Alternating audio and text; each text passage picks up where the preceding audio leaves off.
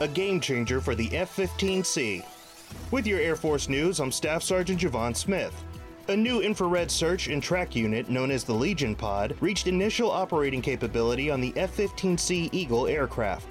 The pod uses an infrared sensor to help pilots track and engage enemy aircraft in environments where they can't use traditional radar technology.